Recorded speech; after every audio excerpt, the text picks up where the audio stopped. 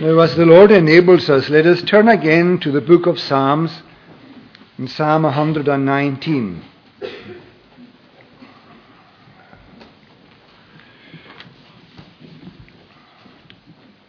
And particularly focusing on the section beginning at verse 57.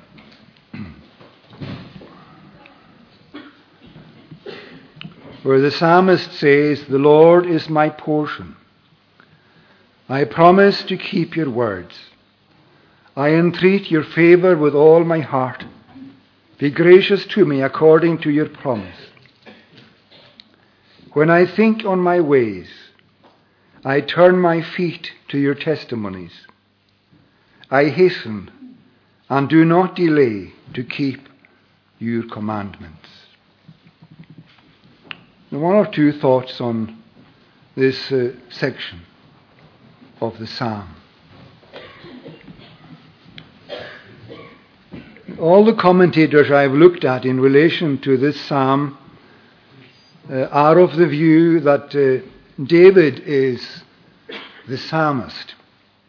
Although there is no indication at the beginning of the psalm, like at some of the other psalms, that it is by David, nevertheless, commentators feel that the style is David's and the elements that he brings before us are very Davidic and indicative of David's style. And they also say, well, it is not evidently a psalm that he sort of sat down and composed as a result of one particular incident in his life. There are certainly some other psalms that are like that. For example, Psalm 51 is a psalm of confession of sin, and the incident or the situation that lies behind it is David's sin with Bathsheba. And there are other psalms as well that you can focus on in relation to circumstances that are specific to a particular time. But what they say about this psalm is that it looks like a gathering of meditations and thoughts that the psalmist had maybe over a number of years. And there came a time when he compiled them in this forum. And he put them into these sections. Each of these sections in the psalm, the whole 22 sections, headed by a succeeding letter of the Hebrew alphabet. And the beginning of every verse has that letter of the Hebrew alphabet in the Hebrew text. And they say that this is something that the psalmist used to aid memory.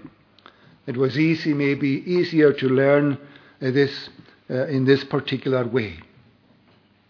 Somebody also said that rather than being like a gold chain of golden thoughts, this is rather like a chest of gold rings, each one, as it were, individually focused on. Each verse says something about the Word of God. It uses a number of different words to describe the Word of God, the Scriptures. For example, in verse 49 it says, "Remember your word to your servant." And verse 50, "Is my comfort in my affliction that your promise gives me life." That's another word he uses for the Scriptures. "The insolent utterly deride me, but I do not turn away from your law." And so on. He uses different words to highlight what the Word of God is saying and it means to himself. But in the verses we have suggested as our text this evening, I think we see something like a character study of the psalmist himself. When you start at verse 57, for example, you see him making a profession of his faith in the Lord. And he says, "The Lord is my portion. I promise to keep your words." And secondly, we see him as a man of prayer. In verse 58, "I entreat your favor with all my heart. Be gracious to me according to your promise. And then we see him in verse 59. A man who searches out his soul when I think on my ways. And then at the second part of verse 59, I turn my feet to your testimonies. I hasten and do not delay to keep your commandments. He's a man who turns away from sin. He is a man who repents of his sin. He is a man who is intent upon following a holy and godly lifestyle. So under these four headings, generally, I'd like to highlight a few thoughts this evening. First of all, under this first heading, that the man here says that the Lord is his portion. He makes that profession. Like many of us make a profession of faith in Christ. The psalmist here is professing that the Lord is his portion. Now, if indeed this was David, and I believe it was, he had access to much of this world's comforts, much of this world's luxuries, much of this world's finances in his day. He was also a man of great power and influence. But he says, the Lord is my portion. I don't lean upon these things that I have ready to hand. They aren't really the main thing in my life. The main thing in his life is the Lord himself. And he says, the Lord is my portion, saith my soul. Of course, he wasn't the only one ever to say that. When you see in Psalm 73, the psalmist there was Asaph, and he says at verse 26, whom have I in the heavens high, but thee, O Lord, alone? And in the earth whom I desire, besides thee, there is none. And he says, even if his heart and his flesh faint and fail, the Lord will fail him never. For God is the strength of his heart and portion forever. We see also Jeremiah, I believe, in Lamentations chapter 3 at verse 24. And the historical situation there is that Jerusalem has been destroyed. The temple has been destroyed by the Chaldeans. And we see Jeremiah there in the Lamentation says, the Lord is my portion, saith my soul. Therefore will I hope in him. And what lies behind that wonderful profession, that wonderful statement, the Lord is my portion? Well, I believe this lies behind it particularly, that the Lord has made himself known to them in a gracious way. The Lord made himself known to David in a gracious way. And he was able to say, the Lord is my shepherd. I shall not want. He leads me. He guides me. And at last he will bring me into his nearer presence in heaven.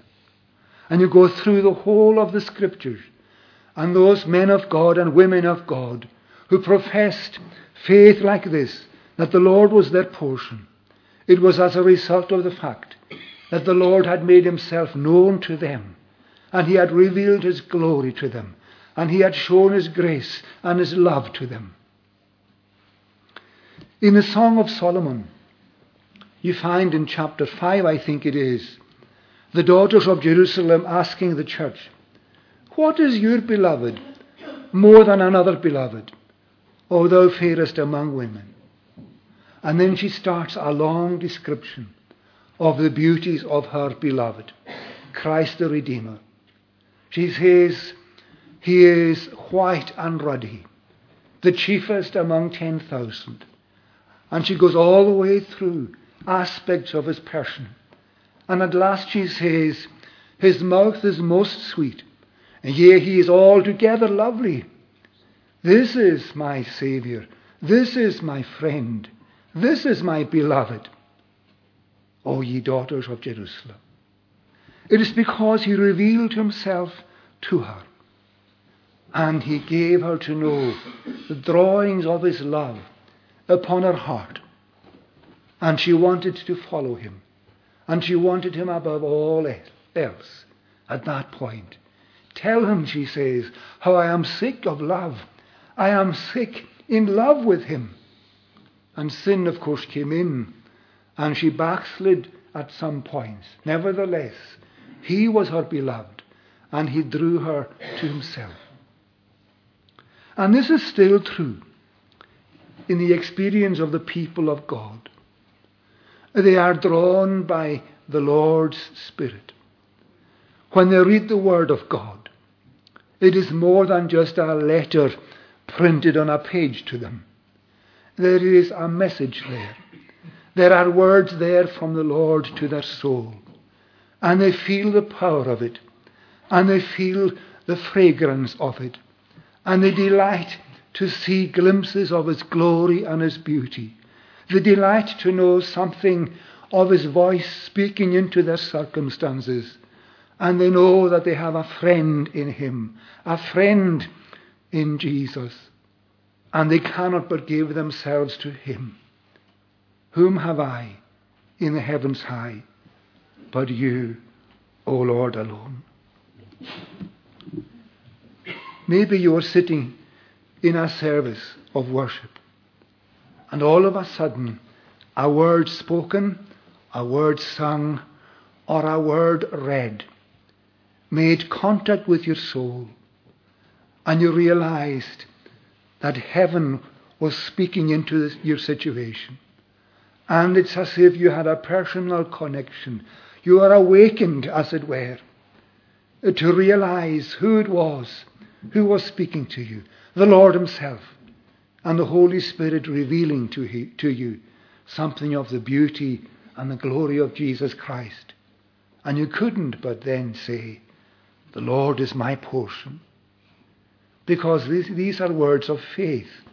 These are words of grace spoken by the psalmist. And as a result of his profession here, he says, I promise to keep your words. Your word has become so precious to me. It has revealed to me the glory of the Saviour. And I promise to keep the words of the Scripture. That is my desire, to walk in the ways of the Lord. Well, that's the first thing I wanted to highlight. This man, he is a man who makes a profession. Secondly, we see that he is a man of prayer. I entreat your favour with all my heart. Be gracious to me according to your promise.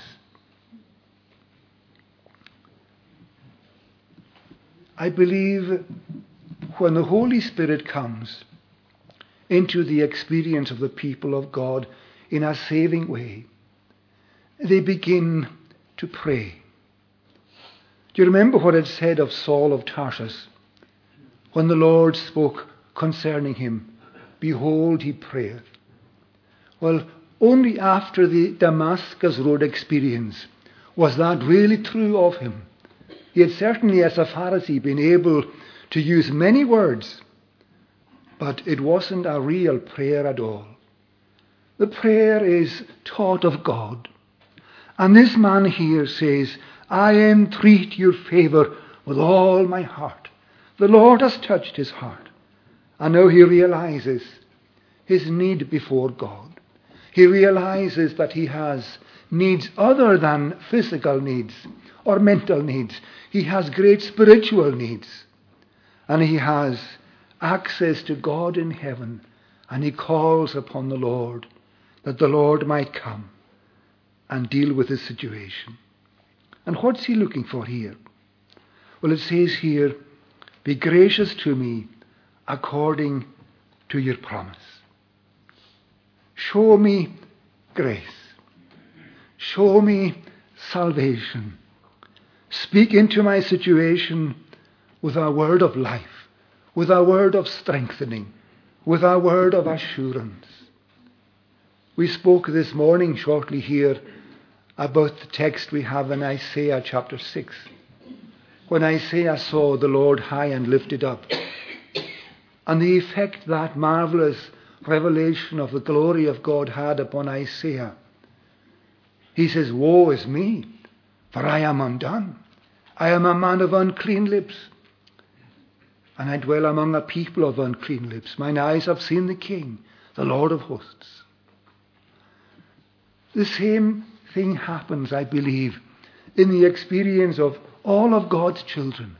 When the Lord comes with His saving power, they see themselves for what they are: lost sinners, impure, imperfect, wayward, in need of salvation.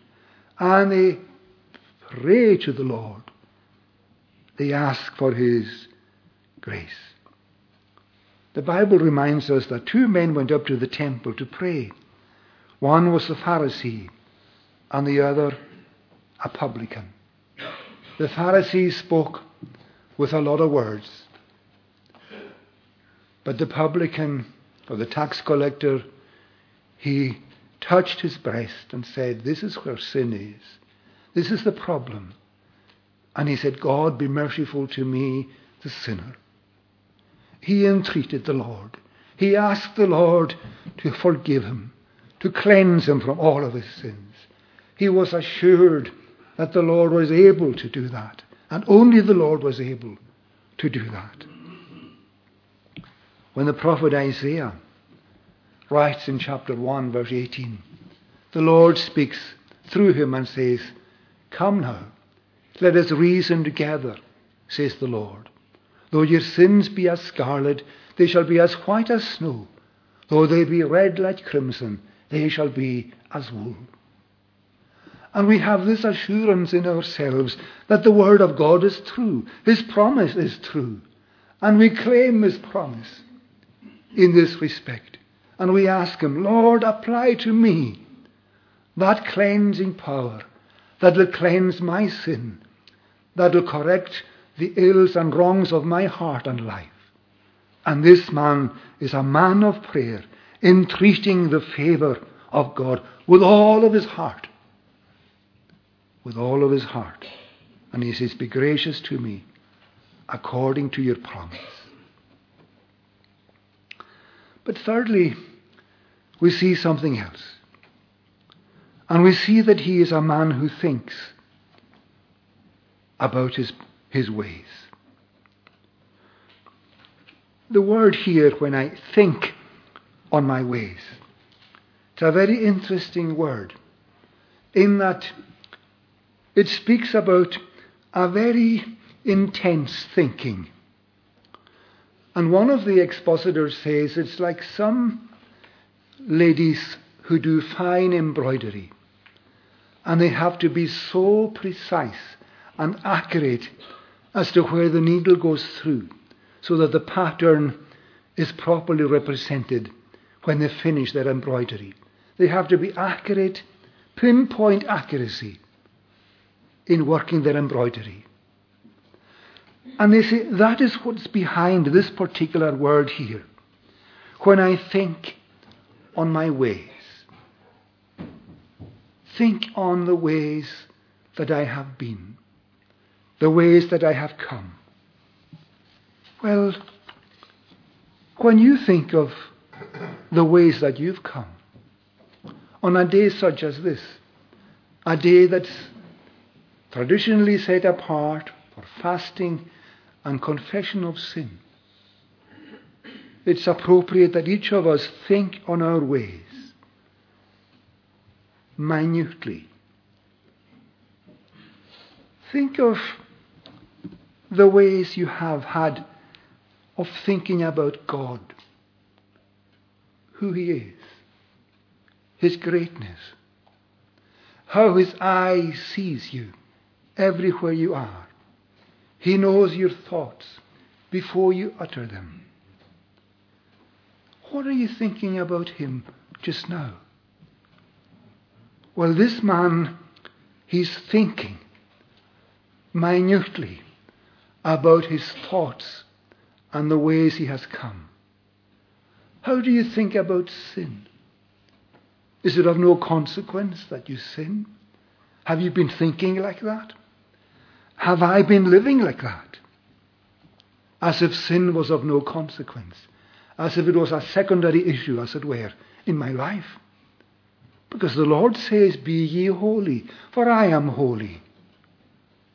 And it should be a discomfort for us every time we discover that we have sinful thoughts and words and action. This man says, I think on my ways. What about your priorities? When you think back to the priorities you have given to the things of this world or the things of God, the priority you've given to a life of prayer, a life of worshipping God in private or in public. The Bible says to us, pray without ceasing. When I look back on my life, is that true of me? When I think of my public worship, the Catechism says to us that we ought to attend the public worship with diligence and preparation and prayer. How diligent am I? How diligent are you before you come here, before we come together in the public forum like this? Well, this man says, I think on my ways. And as he thinks on his ways, he realizes that many of his ways are not as straight as they ought to be. Because it says here, when I think on my ways, I turn my feet to your testimonies.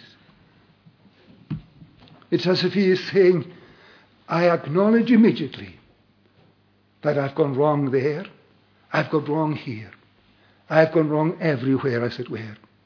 And without the Lord's keeping and the Lord's guiding, it is wrong I will go, every step of the way. And what's appropriate to this man who's discovered how wrong he has been? Well, it says that he turns his feet to the Lord's testimonies. I mentioned already the book of Lamentations. And Jeremiah at verse 40 in chapter 3 says, let us search out and examine our ways and turn back to the Lord. Search out, examine our ways and turn back to the Lord. Hosea chapter 14 encourages the people to go back with the Lord and to the Lord and says, take words with you and return to the Lord and say to him, take away all iniquity, receive us graciously, for we will offer the sacrifices of our lips. I turn my feet to your testimonies, to the Word of God. The Word of God is plain before us that this is the way we have to walk. These are the old paths that the saints of old have trodden. And these are the ways that we all must tread also. I turn my feet to your testimonies.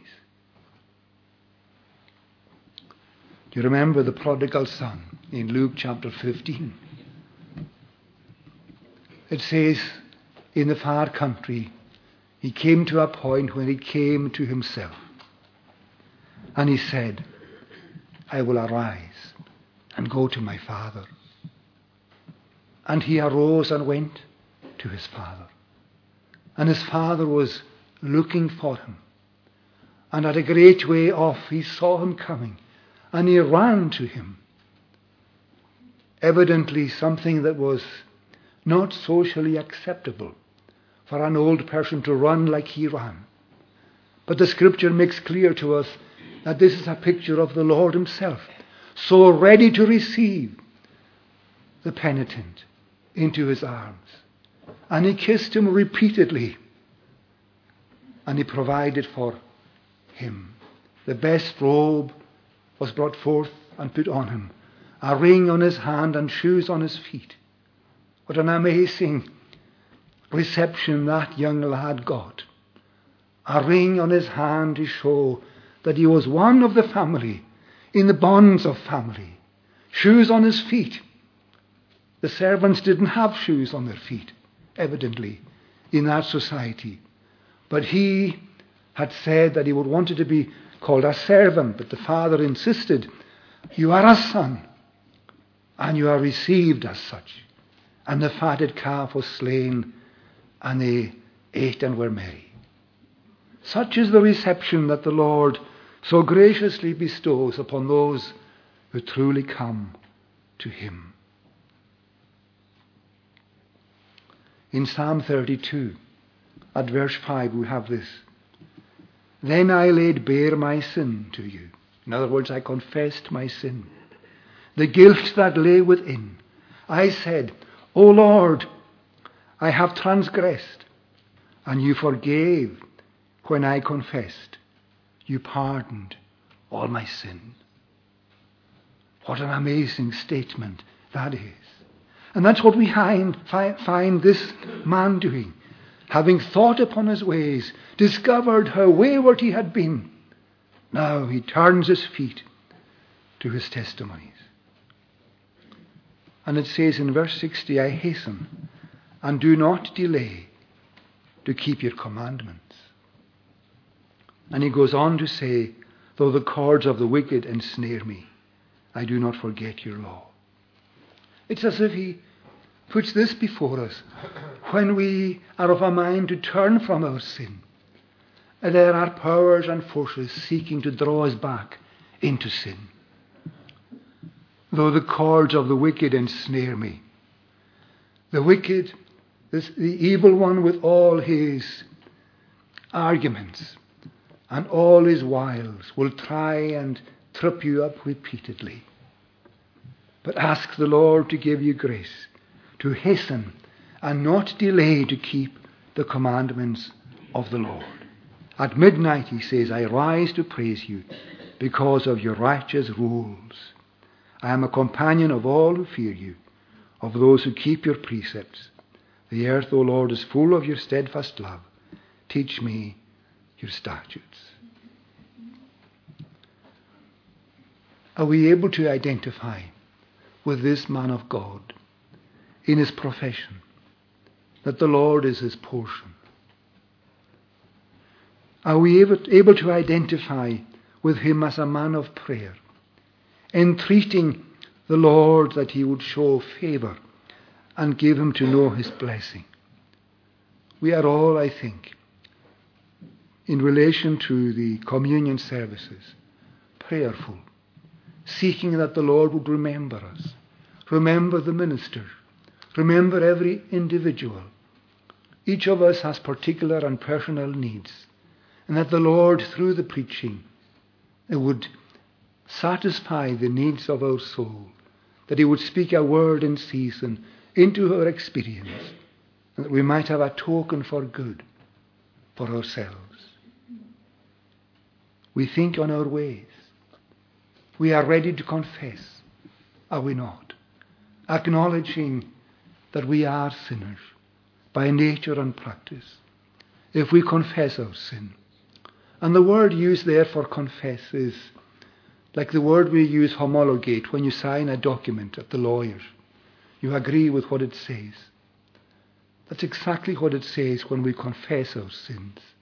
You agree with the picture that the Scripture draws of you, that you are wayward in mind and wayward in action and wayward in thought and in word. That's the way we are. Lord, I confess that that's the way I am. And I come to you that you might correct me. I come to you that you might cleanse me and forgive me all of my sins, all of my iniquities. And I turn my feet to your testimonies, and I hasten and do not delay to keep your commandments. This evening, maybe somebody is here desiring to show forth that the Lord is their portion and that they are able to follow to some extent what the psalmist here gives as a description of himself, that they are a people of prayer, that they are people who acknowledge their sin and turn to the Lord Jesus Christ, who is able to save them. He is able to save to the uttermost all who come unto God by him. I was reading recently a story about the Welsh preacher of long ago, Christmas Evans, and that he was one day preaching from this particular, not this text, but a text I'm going to quote, at the beginning of the apostolic preaching, that the Lord Jesus told them to go into all the world, preaching the gospel, beginning at Jerusalem. And Evans, as he always did, preached so pictorially. And he says, there are people there, and they'll say, surely you don't mean Jerusalem. There are the people who crucified the Lord. Or you tell them, if they come, he will receive them. But what about the people who put the crown of thorns on his head? You tell them there is salvation for them if they believe in Jesus. What about the people who put the nails through his hands and through his feet? Surely you cannot preach the gospel to them. He says, tell them that there is salvation for them also if they come to Jesus by faith. And so it is still. We discover how marvelous he is, how gracious he is, how long-suffering he is, how wonderful a friend he is. A friend loveth at all times, and he loves his people. He loves his people when they're in darkness, when they have to walk, as it were, against the wind, and they have to fight day by day the fight of faith. He provides grace and strength for them, and he will continue to do so, because he has promised never to leave them or forsake them. He has actually gone to heaven to prepare a place for them. And if I go and prepare a place for you, he says, I will come again and receive you unto myself, that where I am, there you may be also. And somebody said, when he says, I will come again, that he is determined to come. Nothing in the world will keep him from coming to take his people to be with himself at last. Father, I will, that they also whom you have given me be with me where I am, that they may behold my glory which you have given me. Well, may the Lord bless these few thoughts to us. Let us pray. Help us, O Lord, to be thankful for the word of God open before us. We confess our need of your own Spirit at all times. And we confess that without you we can do nothing at all. We thank you, Lord, that you're able to use even one word to encourage and strengthen and direct your people. May that be so this evening. And we pray again now for the services anticipated over the next number of days. Bless the ministers expected, we pray, and bless every aspect of the services of the congregation. We pray for your blessing to be upon all who gather, and may the Lord be in the midst of his people to bless them. Go before us now, we pray, and cleanse every sin. In Jesus' precious name we ask it. Amen.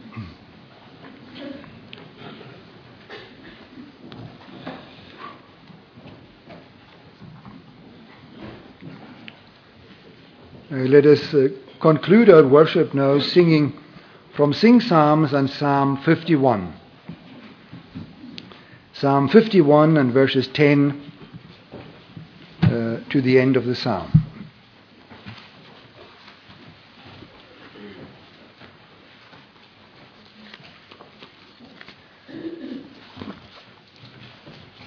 Psalm 51 and verse 10, Lord, create a pure heart in me, and a steadfast mind renew. Do not take your spirit from me. Cast me not away from you. Give me back the joy I had. keep my willing spirit glad. Then I'll teach your ways to sinners. Rebels will turn back to you. Free me from blood guilt, my Saviour, God most merciful and true. Then I'll praise your righteousness. Teach my lips your name to bless. Sacrifice does not delight you, else my tribute I would bring. Nor do you take any pleasure in a whole burnt offering. Contrite heart as sacrifice, you, O God, will not despise. Let your blessing rest on Zion. Build Jerusalem's walls again. Sacrifices then will please you. Bulls upon your altars slain. Offerings made for your delight. Truly righteous in your sight. Psalm 51 from Sing Psalms from verse 10 to the end. Lord, create a pure heart in me.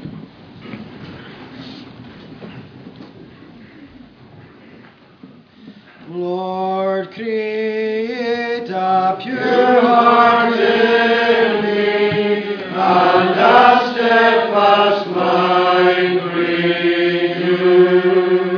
Do not take your Spirit from me, cast me not away from you. Give me back the joy I had. Keep my willing spirit glad. Then I'll teach your ways to sinners. Rebels will turn back to you.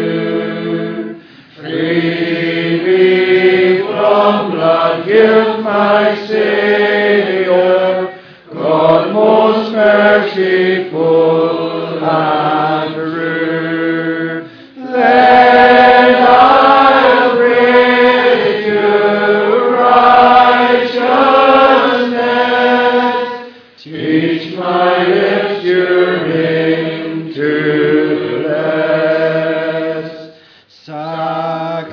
Sacrifice does not delight you, else my tribute I would bring. Nor do you take any pleasure in a whole burnt offering. Call my heart as sacrifice. You, O God, will not despise.